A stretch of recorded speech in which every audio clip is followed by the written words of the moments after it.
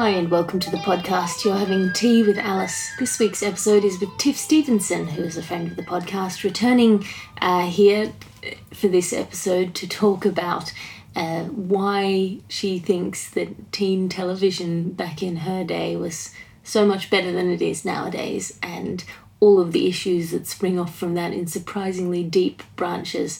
I enjoyed that very much. As someone who didn't watch television as a kid, I don't know if I had a lot to contribute, but we ended up having a really interesting conversation nonetheless, which I think is proof that you should have conversations about things that you don't know or care about, and you'll find interesting intersections with things that you do know and care about.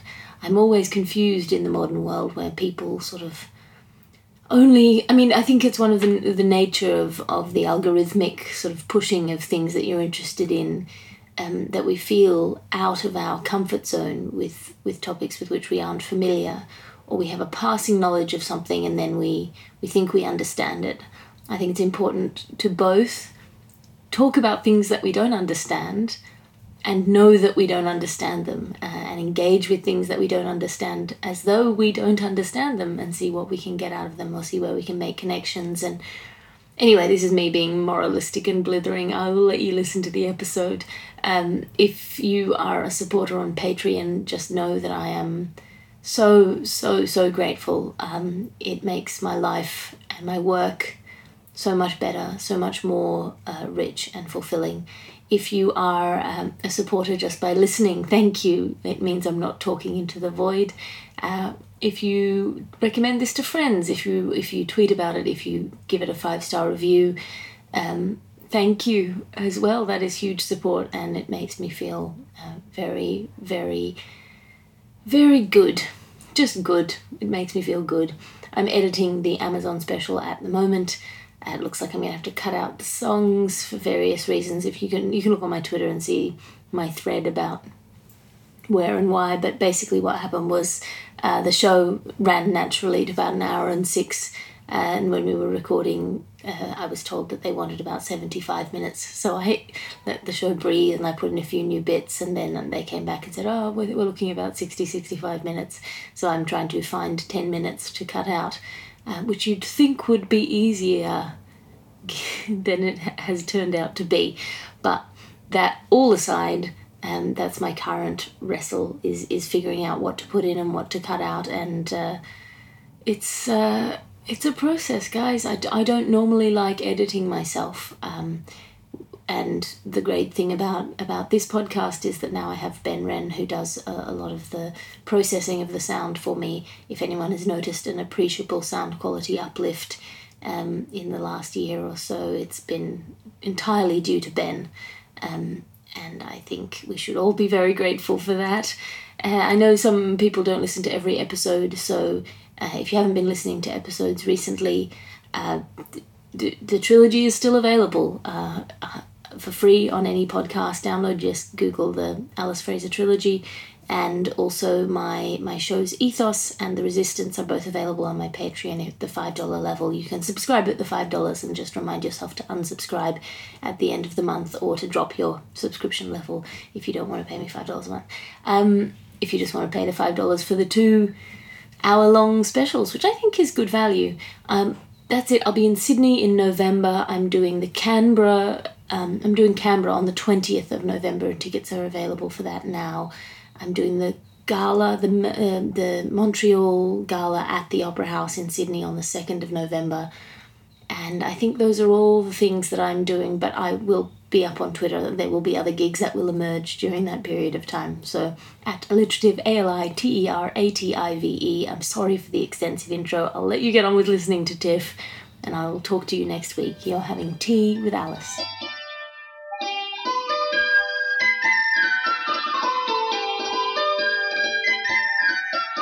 So, who are you and what are you drinking?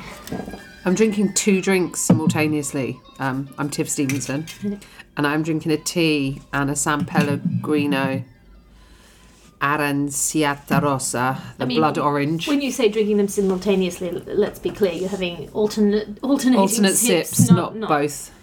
Because that'd be an odd mix of flavours. Also, this is not cold enough. My orange is not cold enough.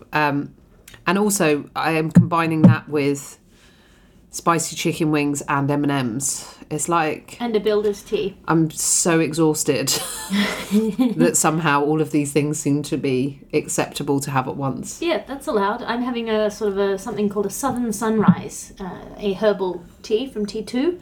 And it is, because it's now sort of 5:40, and I don't have your caffeine tolerance. So even if I had a green tea at this hour, I would never sleep. Right.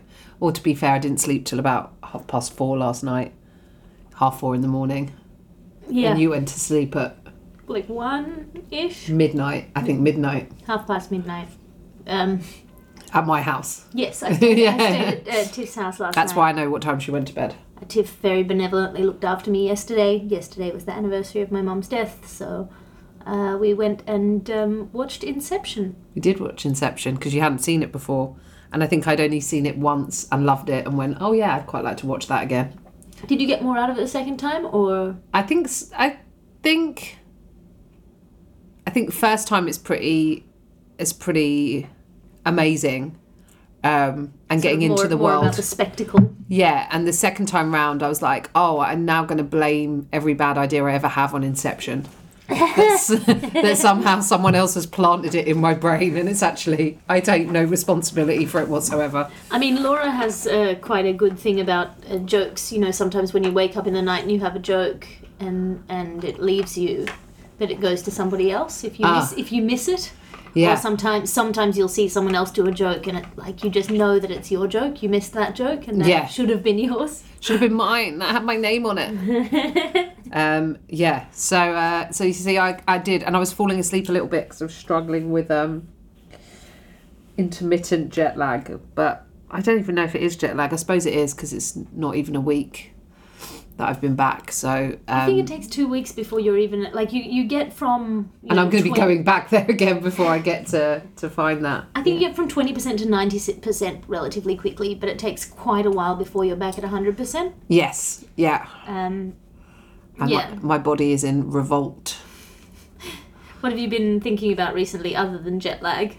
Other than jet lag, well, my jet lag meant that I stayed up and I watched loads of Heartbreak High because I've been rewatching the show that I loved as a teenager, the American, I guess is it teen soap, but it was kind of more of a not comedy drama, more of a straight up drama when it first started. Right? Or... It's Australian, yeah, set in Sydney. And I loved it as a teenager, but watching it again now has made me realise or underestimate its brilliance. And then I thought today about how sad I am that kids don't have this kind of level of nourishing drama. And I say that because the characters in it are really flawed, but even the heroes are flawed, but they get to explore ideas in a way that I don't think it would be possible to in the current climate today, in our almost lack of willingness to allow people room to make mistakes and grow. For example, there's a character in it called Pete Rivers, who is the school bully. He's played by an actor called Scott Major, who I met at the Fringe, has done the Edinburgh Fringe and written plays and stuff. He was quite well known in Australia, and he went on to do Neighbours and stuff. So his character is the school bully, and he's awful, and he's not with the popular kids. But there's a kind of coolness to him. However, he is a product of a broken home and an abusive family, where his dad kind of hits him. In one of the early episodes, the teacher that we're not supposed to like, who's the really harsh disciplinarian and sports teacher, saves him from going to the cop shop, as they say, because they take him to be interviewed and he hasn't done anything wrong, and because his family has a bad reputation, and he's always the first person that they come to question when any crime happens. And his English teacher, who's slightly more naive, lets him go with the police. And then this teacher, who we don't really like, is like, you can't let that happen because they're going to have him in questioning. They're going to force a confession out of him for something he hasn't done. And that's how it works for kids like that, because he's from the wrong side of the tracks. And you can't let him go. You can never let him get into that situation. And then he pulls that pupil, Rivers, out of an English class to repair his car as payment. And I think his dad's a mechanic or something. And she goes mad, kind of going, why have you taken him out of my classroom? He needs to learn. He's like, he's not smart like that. This is the best way for him to move forward and have opportunities, you know, like he's gifted in this area. And so he has this thing of trying to help this kid, but also a realization that there are limits to how much he can change him and how much he's a product of his environment. So I'm not explaining this very well, but later on in the series, across the series, we sort of begin to love Rivers and realise that he's flawed and this is why he's a bully. But then also he's like homophobic and he's racist, but then he ends up dating this character Chaka from El Salvador. and so the easy way to write that would to be have him stop being racist. But he's not, you know, because that's not the truth and that's not the reality, and people are flawed and they're learning, and, you know. And so I think there's the ideas are presented in such a beautiful way. There's stuff about addiction, homelessness, teen pregnancy, homophobia, teacher-pupil relationships, racism, you know, all of these kind of issues, like abuse in a relationship, domestic violence, those kind of things are explored, but they're done in a way that it's really complex, that you because you have one of the lead characters, Nick, played by Alex Dimitriadis, who hits his girlfriend in one of the episodes, and the judgment isn't that, like, he says, I did it because I love her so much, and his teacher says, don't you ever say, you know, but he is able to learn from it. And his mother so you're given the backstory, his mother has died like a couple of months earlier. So he's lashing out with this rage, and he's got surging hormones as a teenager, and he doesn't understand or doesn't have a way to channel those hormones correctly, whether it's via some kind of exercise or fighting. So it's not done in an easy way, but it's realistic to how humans are and what teenagers are and how we learn. I don't know enough about television full That's stop. a very long No, but like, I'm tired. I think this is an interesting thing. So you think that there is a lack of this kind of complicated writing that doesn't let people off the hook? Yes. Yeah, I think it's much more realistic with how we grow and learn as human beings. And growth is not perfect. Progress comes with struggle. Can you give me an example of kind of a modern show where you think that would be done badly? I don't even know. I mean, I know there's things like 13 Reasons Why. I mean, they've got Riverdale. We've got these kind of slick. The thing about Heartbreak High is I think it was quite groundbreaking because it was diverse, but it wasn't really trying to be. And, you know, the lead characters were all these. It was diverse, but the point wasn't its diversity. Yes, the point wasn't it. So there's a Lebanese character. There's people from El Salvador. That's Salvadorian. There's Greek. There's Italian. There's a Vietnamese character who, in fact, falls in love with the Lebanese girl. And then there's huge problems within that because the communities don't accept each other.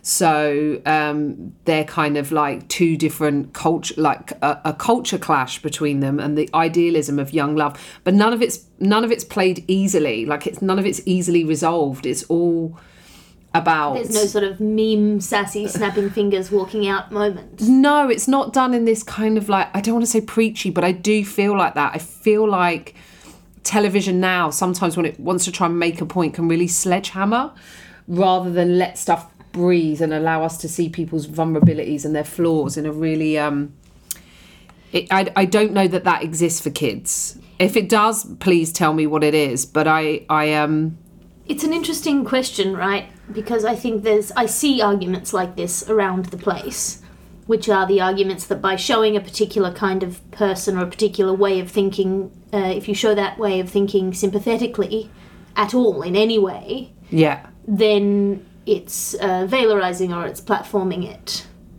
And I don't think that is necessarily true. But then I'm not sure about that. I'm not sure if it's not true.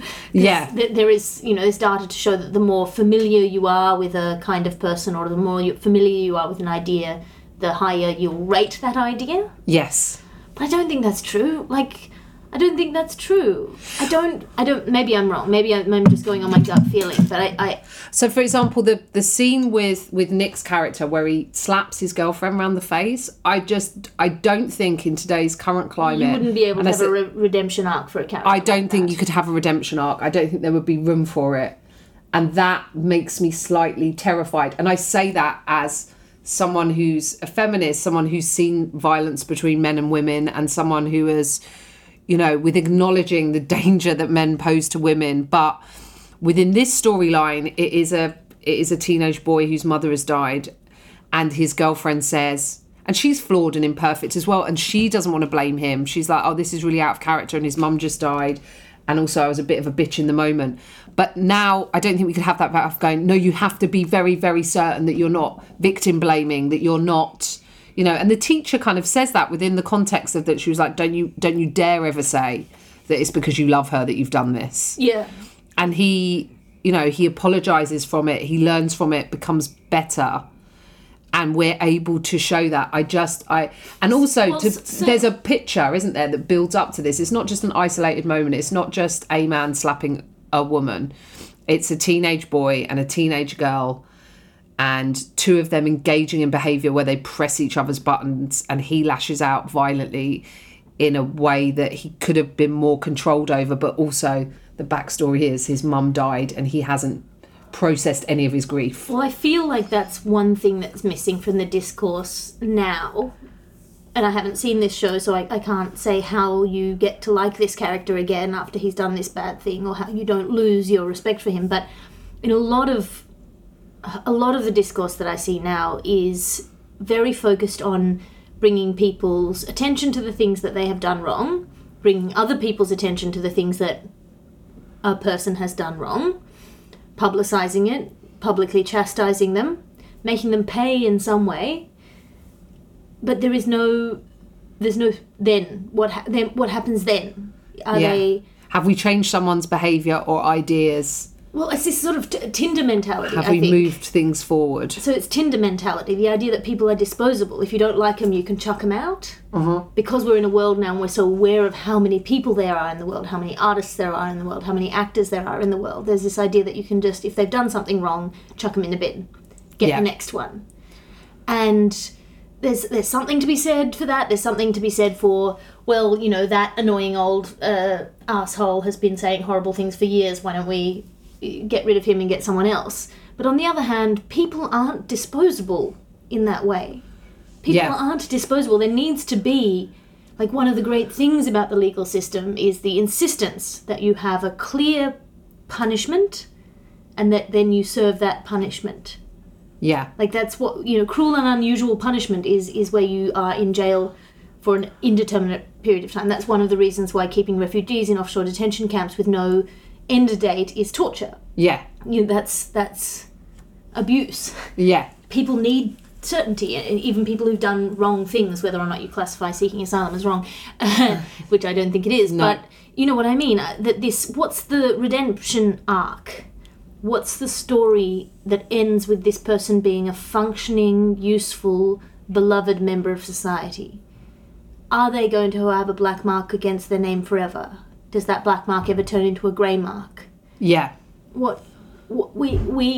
If we, as a society, are going to start punishing people in this way, we need to know what the limits of that punishment are. Yes. I think as well, I think there is a difference between this boring, as you described, boring old git who just says horrible stuff, who has relentlessly done it, and you go, oh no, this is someone who thinks this way, is never going to change their mind, or someone getting something wrong and you going, oh, well, you got this wrong and here's why, and then allowing that person to not do it again. Does that make sense? Yeah. And I mean, it's interesting that I chose the slap to talk about, because that's like a piece of an actual piece of physical violence.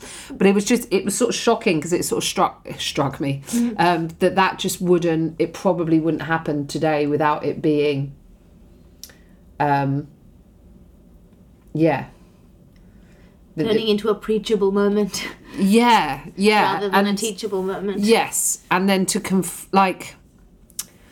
there's a teacher who is kind of getting this like sort of homophobic abuse, and the same character, I think Pete Rivers, sprays like slurs across his car, but then he apologises at the end of it. So it's almost like, I just think it's good writing, because almost just when you get to the point where you think you're going to like this character, he just fucks it up again so badly, but then he apologizes at the end of the episode. He's like, I did it and it was wrong and I'm sorry, and yeah, I think that's, but we're all flawed. I'd written here in my notes, it's imperfect characters growing, learning and fucking up again, because that's life. And that's the age where you do have the fuck ups, right? When you are... Yeah, certainly more extreme fuck ups. But also throughout our lives, we should be allowed to make mistakes and learn and grow with understanding. There has to be room for that, I think. Yeah, but then how do you make room for that in a world where it's much easier to just block someone on all of your platforms or mute their name? I mean, I think I've said this, I wonder if I've said this on here before, but it was definitely something I tweeted where I was like, examining our kind of inherent biases and prejudice are like... examining our own are like sort of vital for a progressive society, but pretending you don't have any of them while like pointing the finger at someone else is what will undo us. So it's that idea that there are people pretending they are perfect and then pointing at other people and going, look at their fuck up, and then hopefully if you look at their fuck up you'll ignore mine. Does that make sense? Yes. Equally obnoxious though I find the people who are like so self-flagellating. Right. I think this is something that plays into the discussions of green activism at the moment, where you see people talking about, Extinction Revolution, right, and saying, they're cultists and all these. Like, obviously, I'm a believer in the environment and a believer that we're in trouble if we don't fix stuff. But the ways in which you hear those activists talking is so self-abnegating, so self-loathing, and you see that with white men who talk about being white men, of the guilt of being white men and the shame of being white men, and that turns people off who might otherwise be open to this message. The sort of line between having privilege and being responsible for the privilege you have. Is that self-flagellating going hand in hand with pointing the finger at other people? Quite often, yeah. Right, because that's I still think that's where the buck stops. If it's self-flagellating and awareness of then this kind of thing, but then going, but them, I think there's what's an example of where the climate change people are doing it? Because I don't know, I might have missed that. Just people saying we've ruined the environment. Oh, we have, and we've right. destroyed it, and this terrible thing that we've done. But that's a collective we rather than an individual I have. Yeah, that might not have been the best example. I think it's the most recent example that I've seen. I think maybe another example would be the argument that you see between, let's say, Ted, who goes, I'm not responsible for being white. Why is it my fault that, India got colonised before I was even born? Why am I carrying the guilt of this responsibility? Right. Yeah. That's, did I say Ted? Yeah. And then Ned over here, who's like, every punchline that he makes is at his own expense as a white man. Right. Oh, okay. Right. Which so that's what you mean by self-indulgent. And they're both a little bit right and they're both a little bit wrong. Right. Yeah. So where's the middle ground? How can you have those two people talk to each other and learn from each other? And for me, the point of privilege is not to feel shame about it. Right? You should enjoy your privilege. We all have some privilege one way or another on some vector. Yeah. If you might be poor and a person of colour and non-binary or whatever, but you might also be really hot. Yeah. And that's a vector in which you have privilege, and you should enjoy that privilege. And really enjoy it in the way that you know that it's there and it's unfair. Yeah. Even things like a work ethic. Some of that's got to do with your biology. That's not something you can help, being really diligent, or, some people are really talented at music or whatever that happens to be. That's in their blood. And then they've got this privilege, and then what you do with that privilege, I think, is what's interesting. Just knowing that you have it, that's nice. It's not something to apologise for. It's then what do you do with the privilege that you have? What you do with it, or an acknowledgement of it, I suppose, is some way. Well, deconstructing it, understanding it is one thing, but then tearing it down in yourself, I think, is useless. You want to bring other people up to it. You want to figure out how to give other people what that privilege gives you. So whether that privilege is you walk into a room and no one's mean to you, then how do you make a world where no one's mean to anyone? Right. Yeah. Or you walk into a shop and the security guard doesn't follow you around. So you have that privilege because you're white. You walk into a shop, the security guard doesn't give you the weird side eye. They don't follow you around the shop. How do you make a world where no security guards follow anyone around the shop? Yeah. You know, when you're driving, you don't get pulled over by the police just because of the colour of your skin. Cool. That's great. That's a privilege. Yeah. I'm going to enjoy that and then figure out how other people can not be pulled over by the police on... Like, you know what I mean? Yeah. I'm not sure if I'm making sense, but... No, I sort of get it. I feel like all these arguments are falling one level short of a complete point. Yes. It's like, so what? So what that historically white men have won all of these games and been cruel? What then? What next? What does that mean? Right. Like, what do we do? Well, I think it is... There are steps, I guess, to even out the playing field. And I think, actually, one of the interesting things, again, to go back to the show... And it's not like step out of the way, because that's not useful. No, one of the interesting things about this is that there's lots of different cultural backgrounds and communities in it that are Greek and Italian and everything else. But there's an Australianness that runs through it. Where it's, I just want a fair go. Give me a fair go. Because there's like a gender equality thing about football. And then a lot of the time people are like, I just want a fair go. And I think that's what it is. I think it's about having the trying to get the starting line to be more similar for everyone. And because true meritocracy cannot be achieved if we're all starting from different points on the line. Like that's not how you get to true meritocracy. So if you're going, it's really hard to get into these positions of power and privilege within corporations.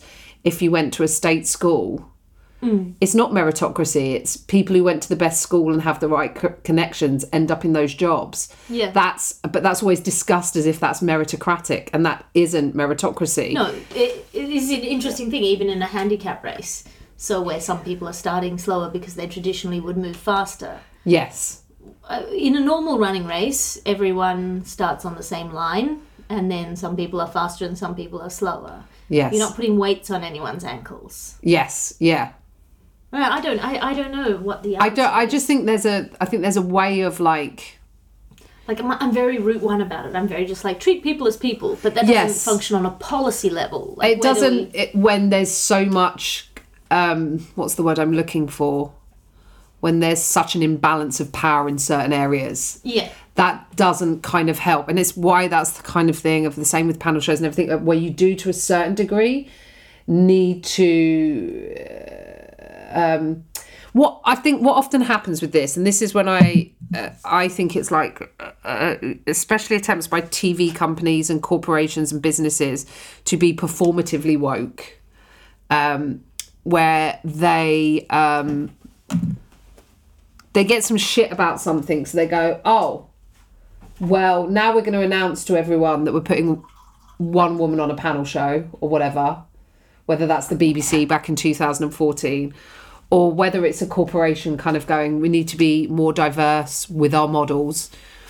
That is, what you're doing there is changing the, you're applying medication for a symptom, but you're not treating the illness.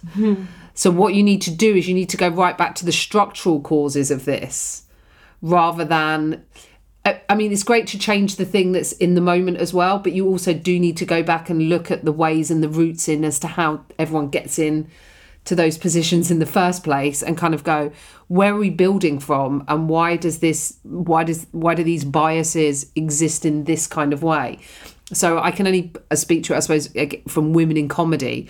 I know that there are more men in comedy, but when we started out, there were an equal amount of women, but we weren't given the paid jobs at the same rate as the men. So many of us had to drop out because we couldn't afford to keep doing it. Also, women get when they're not good at something in a way that men don't. Yeah. That they'll be supported in being very, very average or not great at a thing and can afford to keep. And you must have watched that, like when you started out in comedy, or probably even now, there's probably a few guys knocking around that I'm like, why are you still doing this? You are not good at this. Whereas, like, I would say 90% of the women or 80% of the women who are in the game have had to get through so much. We've had to be undeniable. Yeah, well, that's just because women are biologically better at comedy. We're biologically better at comedy. But so within that, how do you change that? How do you change that system? So it's one thing kind of at the other end going, well, we're putting more women on TV here, but which is great because it means young girls watching go, if someone sees me on Mock the Week, there's a potential route for me to get onto that show because I'm seeing a woman doing that show. However, are we going back to... And what we're changing at that end is making it financially viable, and it's capitalism. And, they're all sort of moving together. But at the club level, you're like, what about the bookers of the club? So my club, I'm always trying to make it, as interesting as a bill as I can, and that means a mix of gender, a mix of ages, a mix of class background, Political perspective. Yeah. And... So I'm trying to do that as much as I can, but I'm a woman booking a club. So how do we get those feeder routes? And those are changing now as well, by the way, because they're not, that's why lots of women went to podcasting, because they had to find other routes in, which is now becoming this kind of male dominated and the money being kind of, But I guess, yeah, so I guess what I'm saying is we need to look at those routes. So we kind of need to go to the clubs and go, why have you got so few women on? Why aren't you pushing women through the system and getting women, not pushing women, but booking them at the same as... You go back to a step before that, which you hear regularly from club people, which is that they can't find women because women don't email them at the same rates as men do. Right. Yeah, and I don't know that that's true. I don't buy that. I don't have any data on it. I don't buy that as someone who books a club. I don't buy it, and I know times when I would have. This is the thing: you book a club, but you already have said that you deliberately book a. But that's not an announcement that I've ever made. No, I don't go. I don't say. Yeah, but also. And so then that may be the issue of. But I've emailed clubs where I'd be like. Maybe before I was on TV or, before I was on TV or even probably more recently of kind of going, oh, I'm looking for a weekend so I can hop up and try new because I'm doing Edinburgh or whatever. Yeah. And I'll email, and then I'll look and still go, oh, there's a weekend there without a single woman on or one woman. Now most places might be edging up towards one woman, but I think women do email. I mean, maybe there's a thing of like persistence, but I do think we try and get women. We try. I just hear that a lot. I think I heard it on Have I Got News for You? They were like, we try. What you mean is you try 3 incredibly famous women, and then you just give up, and say no women want to do it, and you go, here's a list of 50 women who've said they'll do the show, but you don't want those 50 women because they're not famous. Yeah. Whereas. Or is your show providing a platform for people who've been very good at comedy? Like Janie Godley did it, I think, for the first time last year. And you're like, I can't believe this is the first time Janie Godley's doing the show. Describe Janie Godley for our listeners. So Janie is a Scottish comedian, I think in her 50s, maybe, late 50s, and she is Janie's daughter. Ashley also does stand-up, and she's these very funny YouTube clips and stuff. Janie is a badass, Janie's the one who turned up at Turnberry with a Trump is a cunt sign. She's she does these political, she's been doing it forever. She's doing these political voiceovers, but also she comes from, her mother was murdered, was a victim of domestic abuse, was murdered by a boyfriend. Janie herself was abused as a kid. She's written a book about it, I think, called Handstands in the Dark. Janie is totally a fucking survivor, someone who has taken, from her life and made into comedy and is funny and is, in that way Billy Connolly is able to turn his fucking trauma into really funny stuff. That's who Janie is. And Janie's been funny for a long time. And Janie just hasn't had, I don't think, had the roots in. I don't know, maybe she'd disagree. Maybe I'm explaining Janie's story in a way that, you know, is not true to her. But I think, it, you know, when you see her being interviewed and stuff.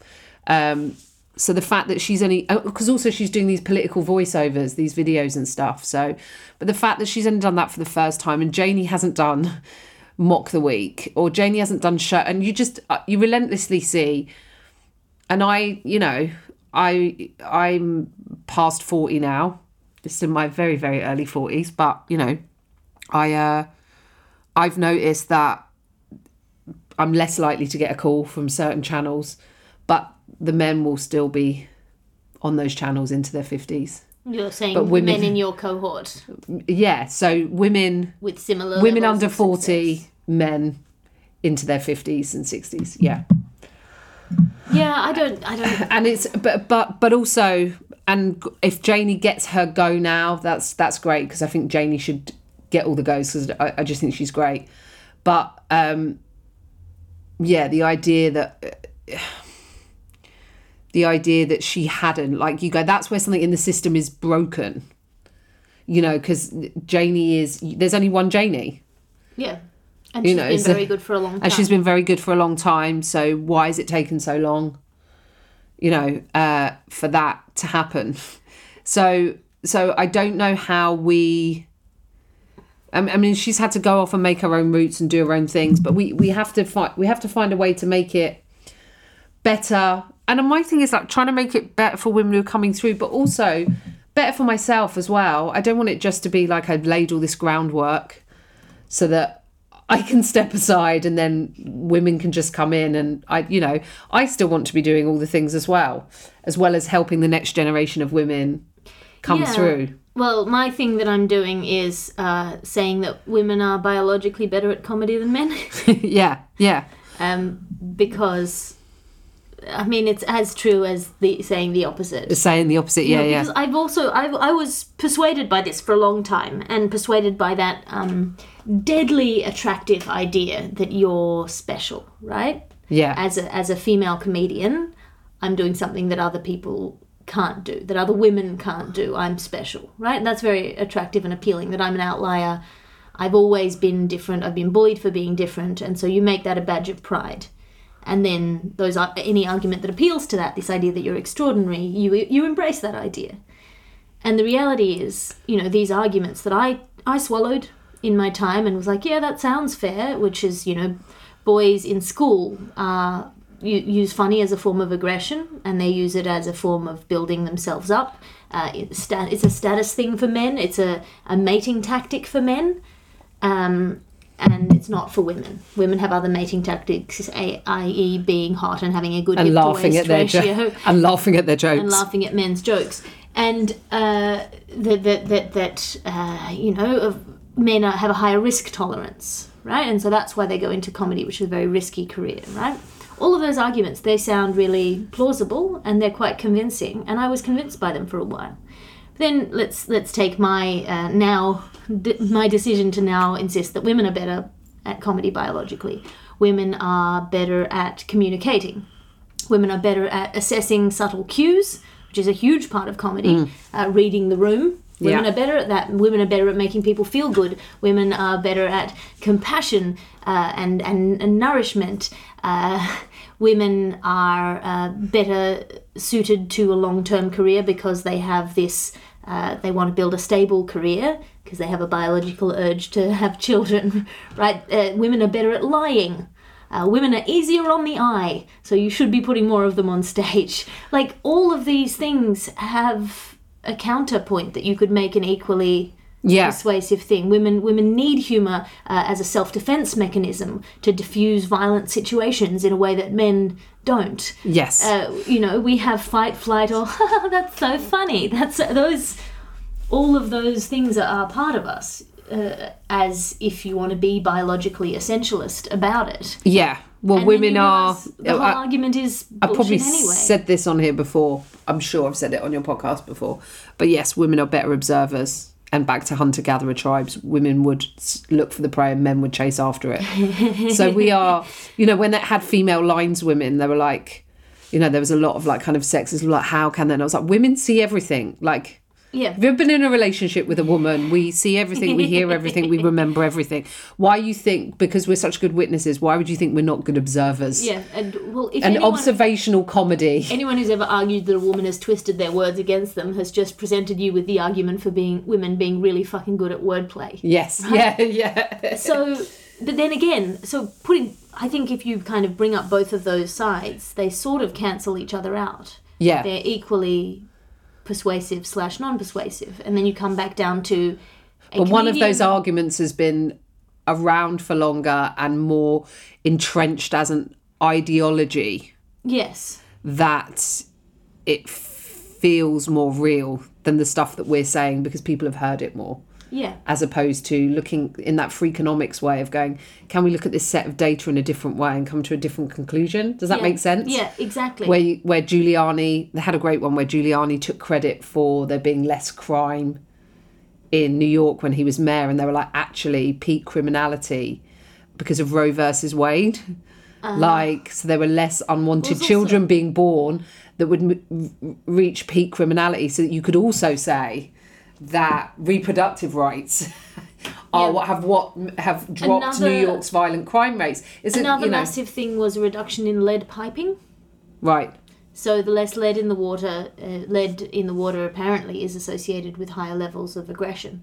Ah, that's interesting. When they switched out lead pipes for plastic pipes, everyone chilled the fuck out. Yeah, people stopped murdering each other so much in the streets, and all of that stuff. The answer, of course, is that there is no clear answer. There's a whole web of different things that play into it, and there's things that you can fix. You can make it, for example, safer for women to get to gigs and back from gigs, and then that the appetite for risk suddenly goes away. Yes, yeah.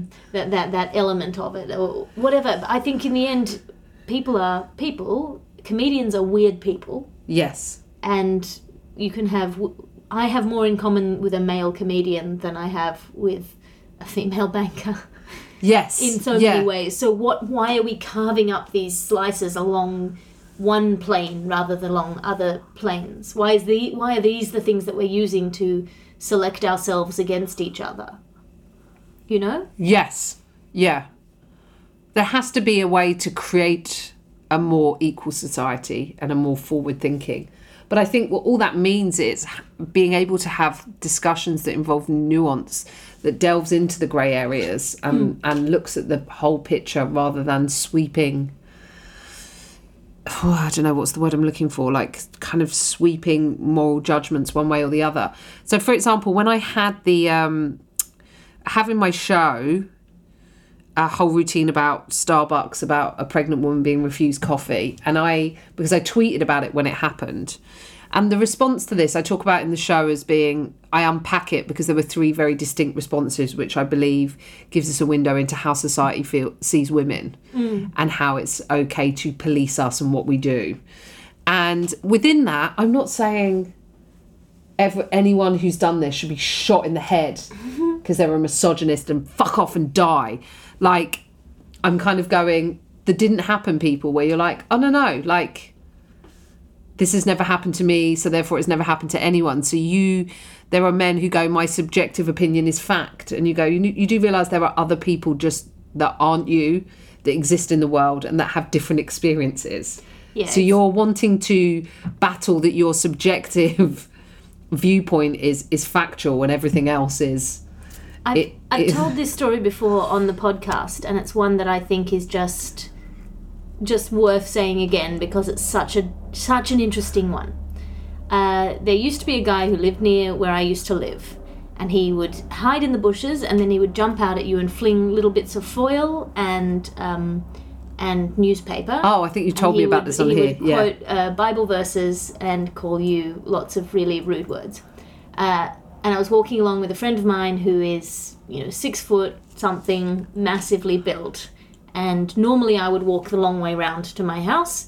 To avoid him. To avoid this jumpy outy man. because it would always just give me a nasty shock every time I forget. I'm sometimes absent-minded, and I would forget, and this man would jump out and give me a shock, and I'd remember the next time. But I was talking to my friend, I was distracted, we were going the most direct route home. I saw this man in the bushes, went to put my hand on my friend's arm to warn him so he didn't get a shock, and saw the jumpy outy guy clock my big, massive dude friend, and like bloop back in Retreat. on himself like an anemone. Yeah. Just all of his little, like, he just went straight back into his hiding pose, and we walked on, and it was this amazing thing, because I'd always thought this man was sort of like a force of nature, completely off the planet, clearly had mental health issues to the point where I wasn't a person in his world. I was just a trigger for this expression of rage and confusion. And then I realised that even though he was completely off the planet, non-functional as a contributing member of society, he still had enough survival instinct to not do it to a guy. Not do it to a massive dude. And then I thought, in my friend's world, that man doesn't exist. Right. That experience doesn't exist for my friend. He lives in a world where that guy isn't real. That guy isn't real to him. However, you live in a world where various things don't happen to you, but you can entertain the idea that they happen to other people. Yes. Yes. So if somebody tells me that that someone dressed as a pigeon came out and tried to put their head up your skirt, yeah, I would go, yeah, that sounds about right. Yeah. Yeah. You know what I mean? So the through lines, one of the other through lines from this was like, why are you trying to get this guy fired? And I was like, God, because isn't this just the society we live in? I was like, I'm not trying to get him fired. I'm absolutely not trying to get this guy fired. I haven't even said his name. Like, and then people were pushing me for the place that he worked, and then Fox News was like, and I was like, I don't know, it was on the services, like, is it this one, is it this one? I don't know, it doesn't really matter anyway. Like, the point is, the best outcome from that is that whoever the manager of that Starbucks was saw the story or heard about it that day during the thing, because the woman, I think, maybe complained as well. And I didn't even complain. I schooled him in the moment. That's what I did. Like, when it happened, I was like, I can't believe you're doing this. Stop. And then I tweeted the story, and I just thought it was a funny story.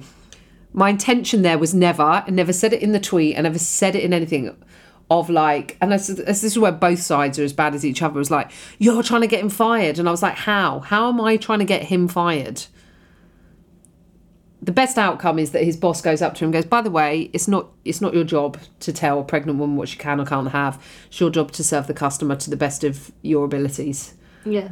And if you can't, I think, as I say in the show, if you've got, your job is serve that shit coffee and spell the name wrong. If you've got an overwhelming interest in the female reproductive system, save it for your spare time or get a job in politics. That will be a good path for you, right?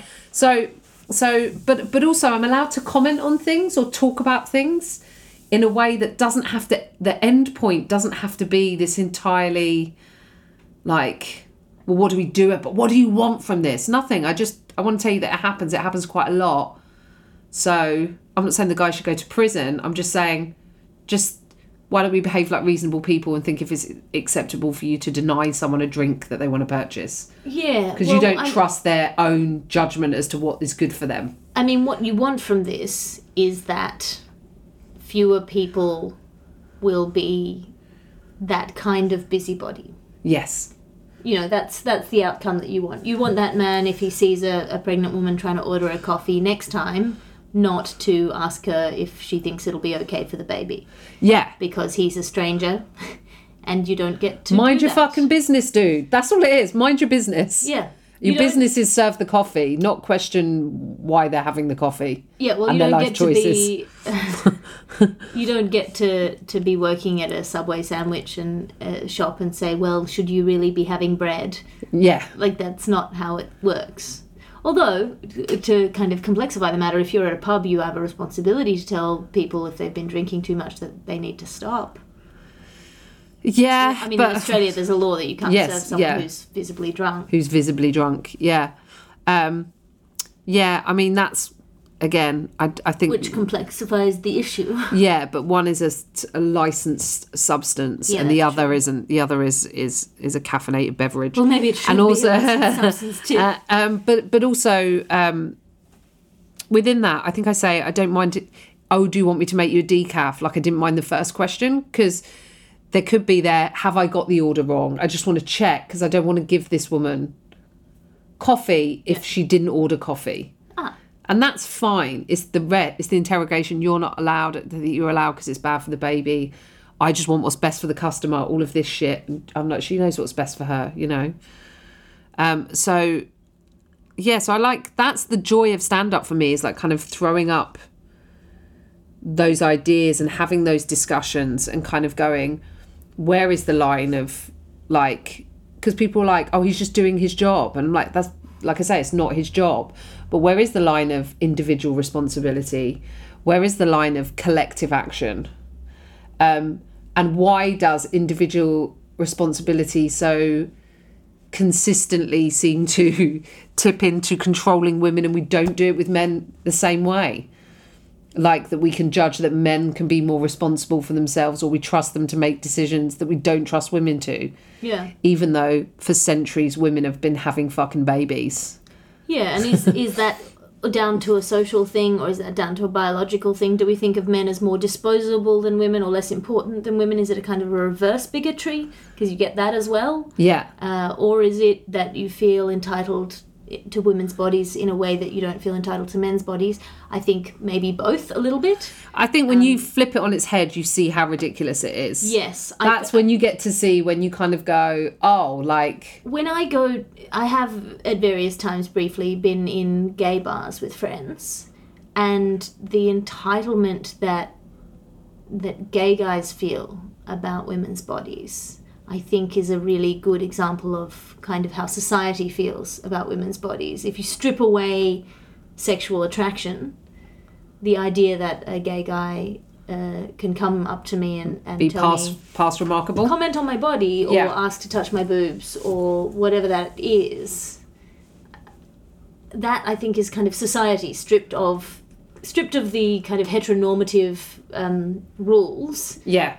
This is a stranger who feels entitled to my body because it's a woman's body. And it's interesting in these ways. Yes, yeah. As a fascinating object. Yeah. Without any desire towards it, you mean? Kind of like as a... Yeah, I have friends who definitely don't do that, gay friends, but then I've also had gay friends who definitely do that, and to a degree. Yeah, and I'm not to a degree, but I know what you're saying. I'm absolutely not making a broad sweeping statement about gay culture of course. But I was just thinking about some of my closest, but you know they've been around a while. Yeah, they just don't have that. But then also, you know, I had one of my closest friends for years who was very much always just like grabbing arse and tits, and it was not desexualized, so it doesn't mean anything, but also it is, and it didn't mean anything, but diminishment of you as a person. Yes, yeah, exactly to that. your component parts. You slut, accompanied with the phrase "you slut." Yeah, exactly. So it's I know you're not saying that, so I'm not doing that thing of kind of going, you're making a broad stroke. I was just sort of thinking through my own. Oh yeah, I wasn't making a broad thing. I was just using that example. But yes, it's a thing that struck me. Yeah, something that it struck me because these are people who, at least according to their identification, don't view me as a sexual object. Well, but they still somehow view me as an object. The Stephen Fry thing on The Last Leg, where they were talking about. Again, I don't know if I've said this on here, but they were talking about ring card girls, and he was like, "Oh, it's time to get rid of these like pneumatic women," where he's just dismissed a whole body type, you know, using the Aldous Huxley word pneumatic for this kind of voluptuous, big boobed kind of they shouldn't exist. And I'm like, but I may not find you physically attractive, but that doesn't mean that I don't want you to exist. Yeah. So it's time to get rid of like older, you know, tubbier gay men or whatever. Do you know what I mean? Like, I don't even know if tubby's the right word. So but you know what I'm saying? Sorry, just to clarify, you, when you were younger, did a lot of kind of modelling-y stuff? Well, I was a I don't know if I'm explaining this very well. I was a grid girl. And so it was modelling. It was, we wore cat suits with Red Bull on the side of them. And so it's this thing of like band grid girls, but I was like, I feel like you're just, again, this is attacking. So it's a particular body type, which is massive tits. Which is slim with big boobs or or curved, yeah. You know. But also this is one of those, here we are attacking a symptom rather than going back to the structural problem. So everyone patting themselves on the back and going, we've defeated misogyny and sexism by banning grid girls, when essentially what you've done is taken mostly working class girls out of a job. Now, were they being objectified? Sure. Were they modelling? Yes. They're wearing, like, you might think they're slightly trashy cat suits with Red Bull down the side. But what you haven't banned is Vogue and the objectification of women in that. And those women tend to be less working class. They're like the Hadids, the Kardashians, they're all from moneyed families, like used to be like Lady Victoria Harvey back in the day. They're all doing Stuart Weitzman shoe adverts and they're completely naked.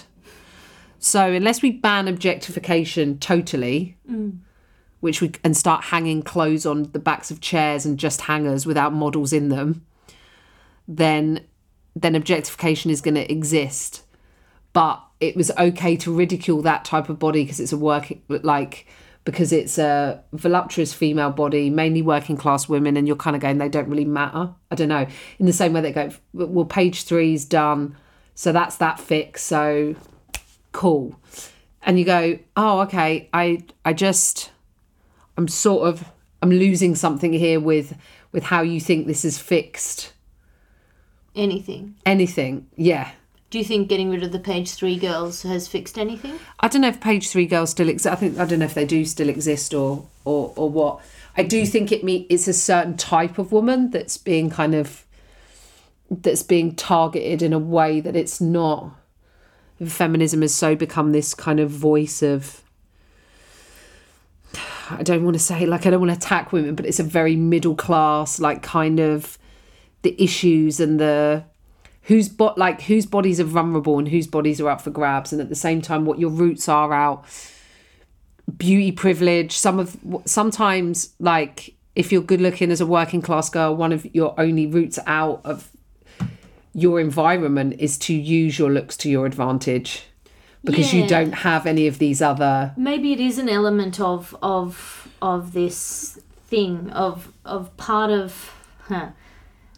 of being in the position of being able to criticize things requires maybe more from you. If you have the power to have these kind of middle class, I mean, the discussion of these things is a luxury. If you have time and energy to think I think it was on Last Leg, it was like all of the boys and then Stephen Fry. And I was like, so you're just discussing this thing that affects women. And also, like, Stephen compared it to, like, black and white minstrels. And I was like, this is such an off take. Like, how is this minstrelry? These are women just... with their real bodies. Yeah, like, I don't understand. But also, like, it's time we got rid of these pneumatic women. I'm like, you're saying it's time we got rid of a body type. And I don't think that's okay. I mean, sometimes, you know, and I think Stephen Fry is brilliant. Then sometimes he says stuff about women, which is just a bit tone deaf. And the frustrating thing is there was no one on the show to challenge that idea or talk about it in a more complex way rather than a congratulatory, aren't we all great, we've done this. Yeah, I think maybe my kind of dream world or my ideal world is a world where you're allowed to have these, and this is a debate that's coming up a lot at the moment, of like offensive comedians. That you're allowed to have offensive comedians on the bill. You're allowed to have somebody who's doing the equivalent of Take My Wife Please and aren't Greek plumbers unreliable.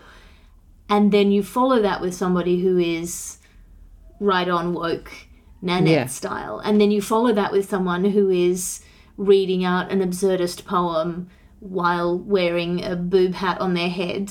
And then you follow that with somebody, like, I think you can only have proper freedom of speech if you have variety of Yeah, speech. variety of speech. Yeah.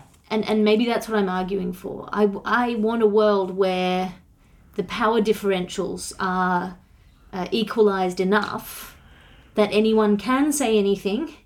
Well, I used to say to guys, you should want equality in comics. Like, then you can go back to doing your hacky jokes about women being shit, and it will be fine because there's an equal amount of power. Do you know what I mean? Like, I absolutely. So, and that's when, you know, then everything becomes up for grabs. But we're kind of not there, and we're moving towards it, and it's very messy. I think I was saying earlier on Twitter that I sometimes wish I could let go of or care less about how I look.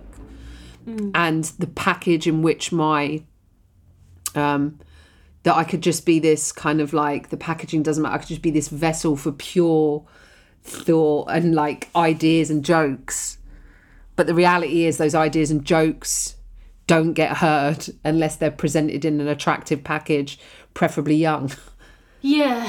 So it's that kind of thing of fighting to get through, and women have this more than men. Like, men aren't diminished as much with their social status and their work status for their age and their appearance as much as women are. Not as much. I think there is some as well. But look at Adrian Chiles and like Ian Hislop and people like that, you know, that you go, well, you can just be older and you can be like not great, and you're still there. And I'm struggling to see the female equivalents of those. Maybe Janet Street Porter.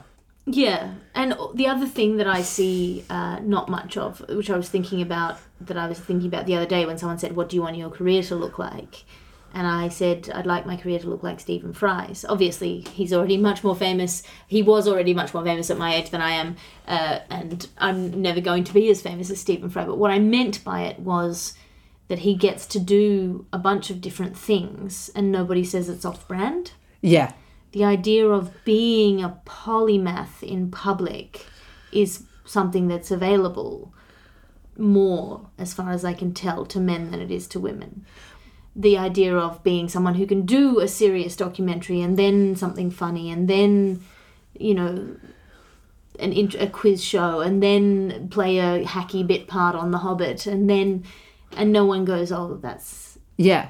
What I get consistently, I get this question from people when I do a Q&A or whatever, of your voice on the Bugle is very different from your voice in your stand-up, is very different from your voice on Tea with Alice. Which one's real? Oh, they're all real. They're just different facets of my... Yes, can't I be all of those things as appropriate? Yeah. Then, I don't know. We, as comedians, part of our job is to be self-aware, and part of our job is to present ideas in a palatable way. Can we argue with an audience that wants us to look a certain way, or that's going to find it easier to absorb our ideas if they're in a certain package? And by a certain package, I mean not too sexy, not too unsexy. Yeah. I feel like it's kind of like the male comedian who said that real feminists don't wear makeup. And you go, well, you know, we all have to exist within... Yeah, it's like saying real socialists don't pay rent. Yeah. Well, obviously. But it that's the problem, isn't it? It's like with fame and visibility, with all of it, you just feel like there's a no matter what you do, if you have more visibility, if you have more fame, if you have more followers, if you have more, then more people will hear the ideas. Yeah. If they're presented in a package that people find appealing, more people are going to see it and hear it. Whether more of the right people will see it and hear it, I don't know. I mean, when I did that tweet, someone replied going, those that matter don't care and those that care don't matter. And I'm like, no, because everyone matters, and those that care are the people booking the TV shows and running the publishing companies and all of those other things, you know. So there is a thing of like, it's the... What's the word I'm looking for? I want to say dichotomy, but it is the eternal struggle of human existence, that we do care about how we look, and to a different degree for men. We care about how we are perceived. We care about how we're perceived, but how we're received, and there are ways in which we can adjust that that don't seem to be relevant to men. Yes. There are jokes I can tell when I'm 10 kilos heavier or 5 kilos lighter that I cannot tell at this body weight. Yes. And I know that through trial and error. Yeah. And so what do I do with that? Yeah. How is that part of what I have to think about when I'm writing a joke? Yeah, it's frustrating that, and look, showbiz isn't fair, but also if it can be fairer for men when it comes to age and kind of like physicality, why can't it be fairer for women? Why can't we just have that, like, you know, or we just start banning men from TV once they're over 40? That's the other way of equaling it out, guys. You decide. I think you'll probably find. Just book me for more TV. Where can people find you online? We have to wrap this up. You can find me on tiffstevenson.co.uk, on Twitter @tiffstevenson, and on Instagram as well, when I can get it right. And your specials are available online. Oh yeah, I've got one Madman is on Vimeo, so you can download that. And I think I'm going to be recording Mother pretty soon. I think I might be doing an audio of Bombshell and a recording of Mother. We'll see. Stay tuned. Stay tuned. Whether I might be recording it in America. But anyway, you can find me. You can find Tiff. Thank you so much for having tea with me. Thank you.